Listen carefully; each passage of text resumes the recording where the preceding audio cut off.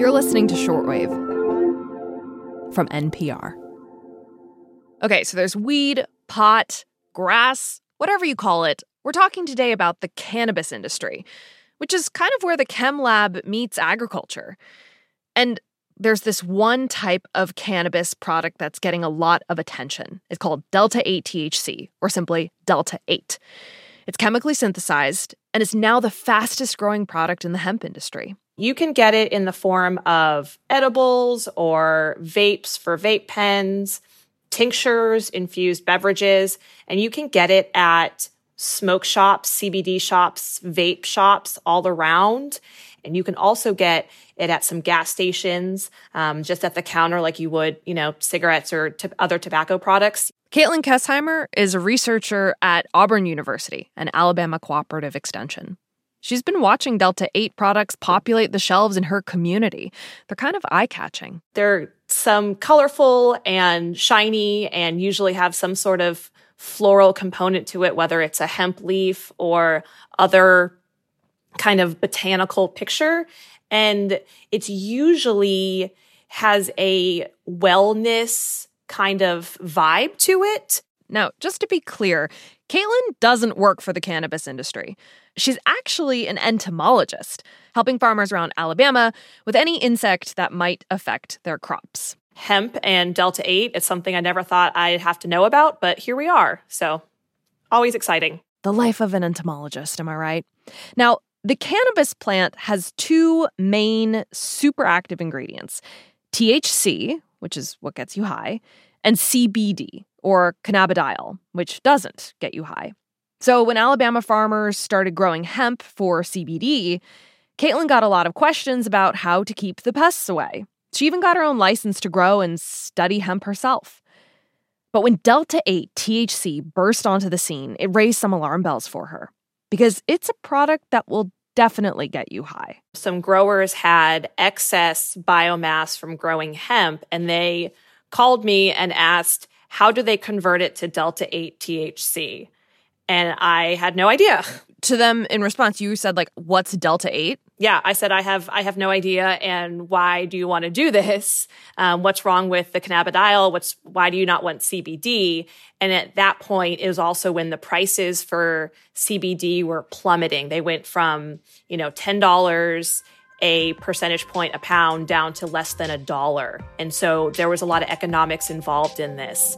And Delta-8 was the next logical progression for a lot of these producers. Which has really changed things for consumers.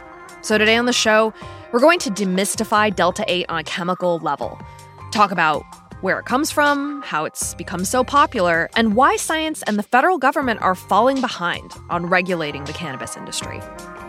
I'm Emily Kwong, and you're listening to Shortwave, the daily science podcast from NPR.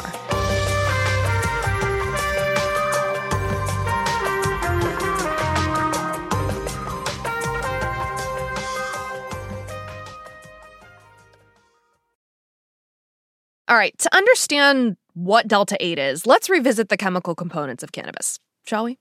Cannabis sativa, it's the species name for both hemp and marijuana. In the plant, there's cannabidiol, also known as CBD, we mentioned that earlier.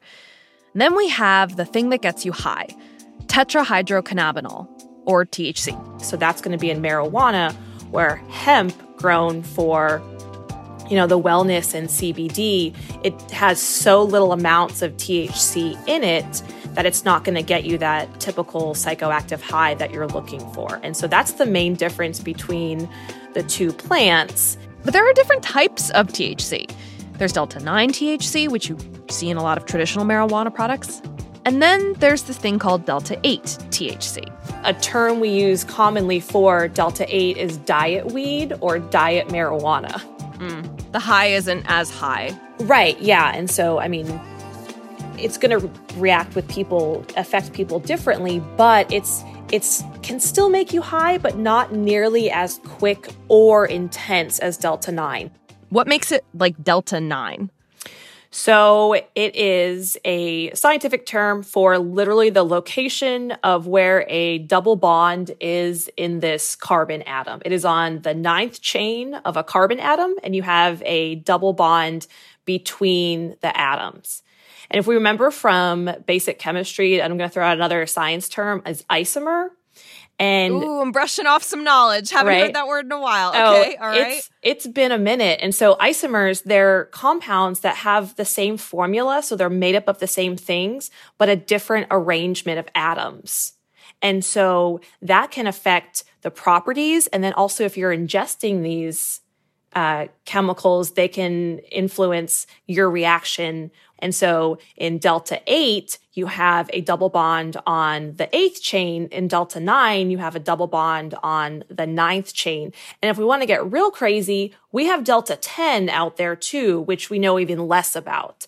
And there are trace amounts of delta 8 in marijuana, but it has to be derived from cannabidiol in the hemp plant.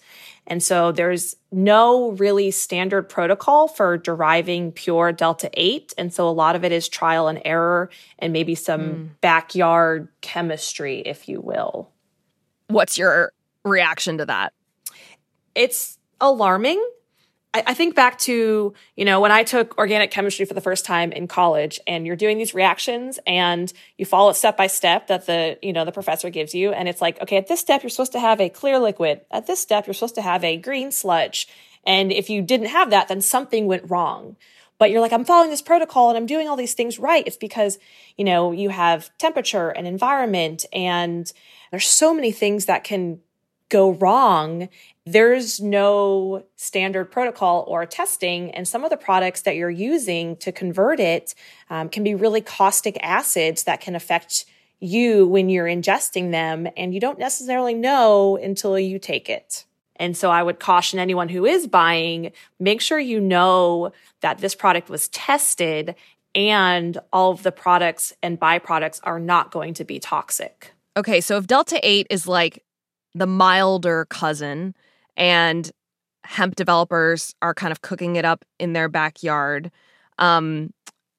why can it be sold at places like gas stations or convenience stores if delta 8 has milder but somewhat similar effects to delta 9 that we see in other marijuana products? Sure, that's a great question. And it's because of the 2018 Farm Bill that made it federally legal to have THC as long as it's derived from hemp or hemp-derived products. And so it has to be less than 0.3 delta 9 THC, which is so little.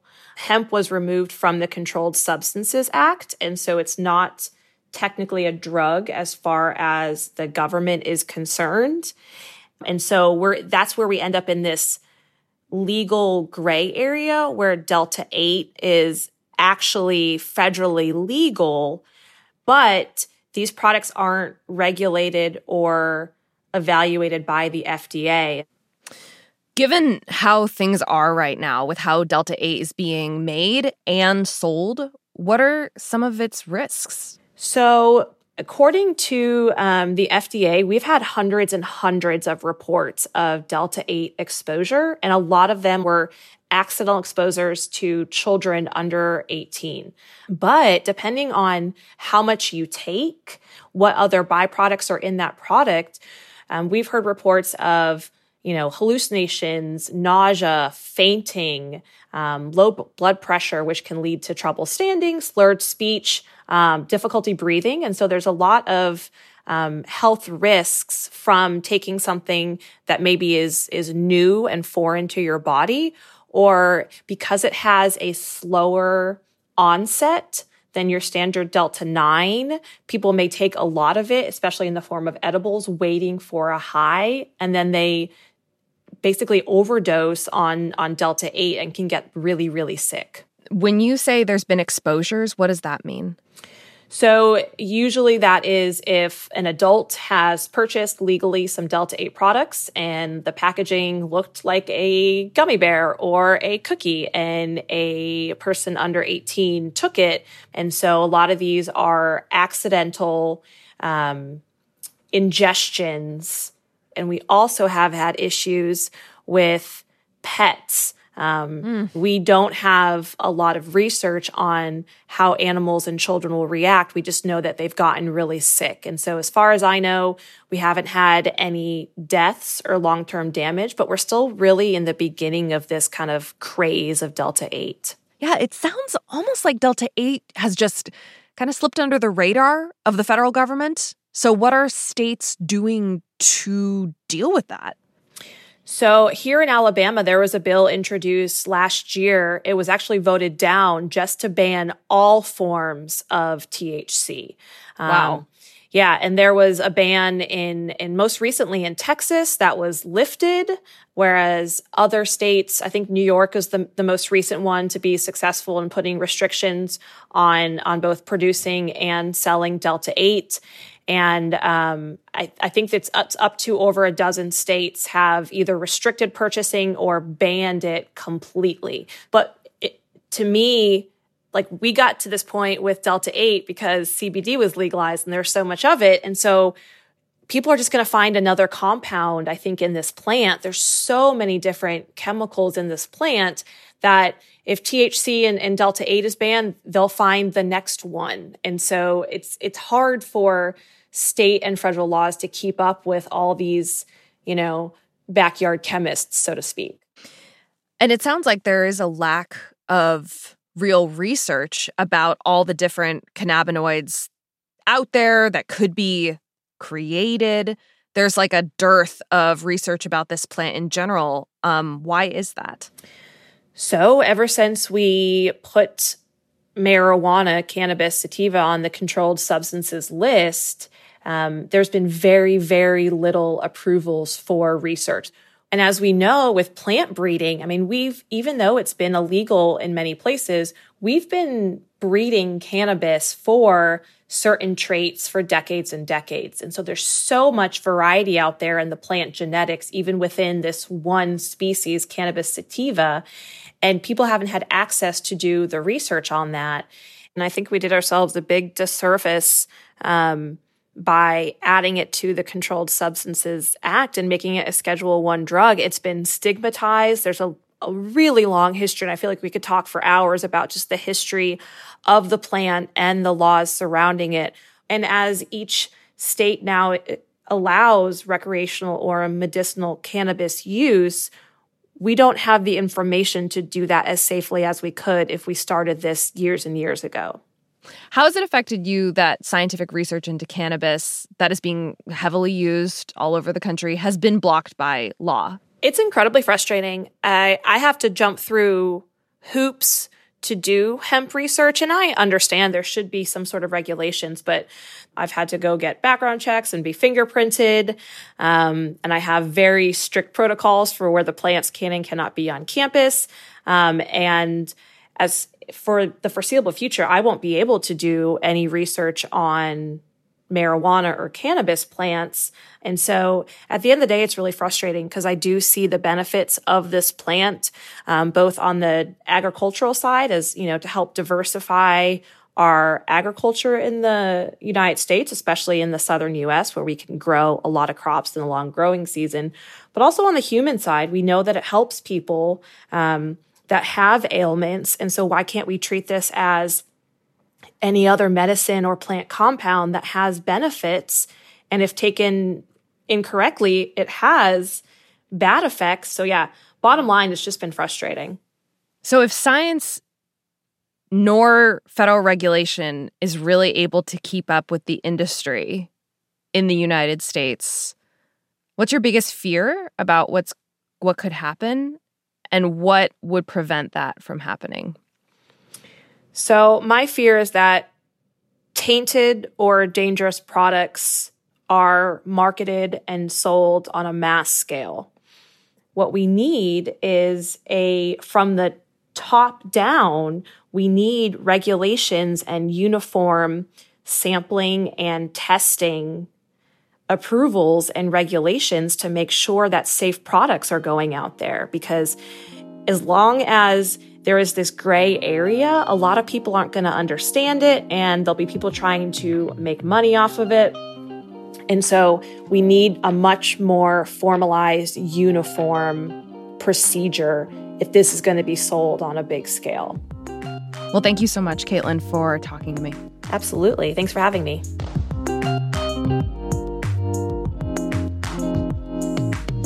This episode was produced by Eva Tesfaye and edited by Sarah Saracen. Margaret Serino checked the facts. The audio engineer for this episode was Ted Mebane. I'm Emily Kwong. Thanks for listening to Shortwave, the daily science podcast from NPR.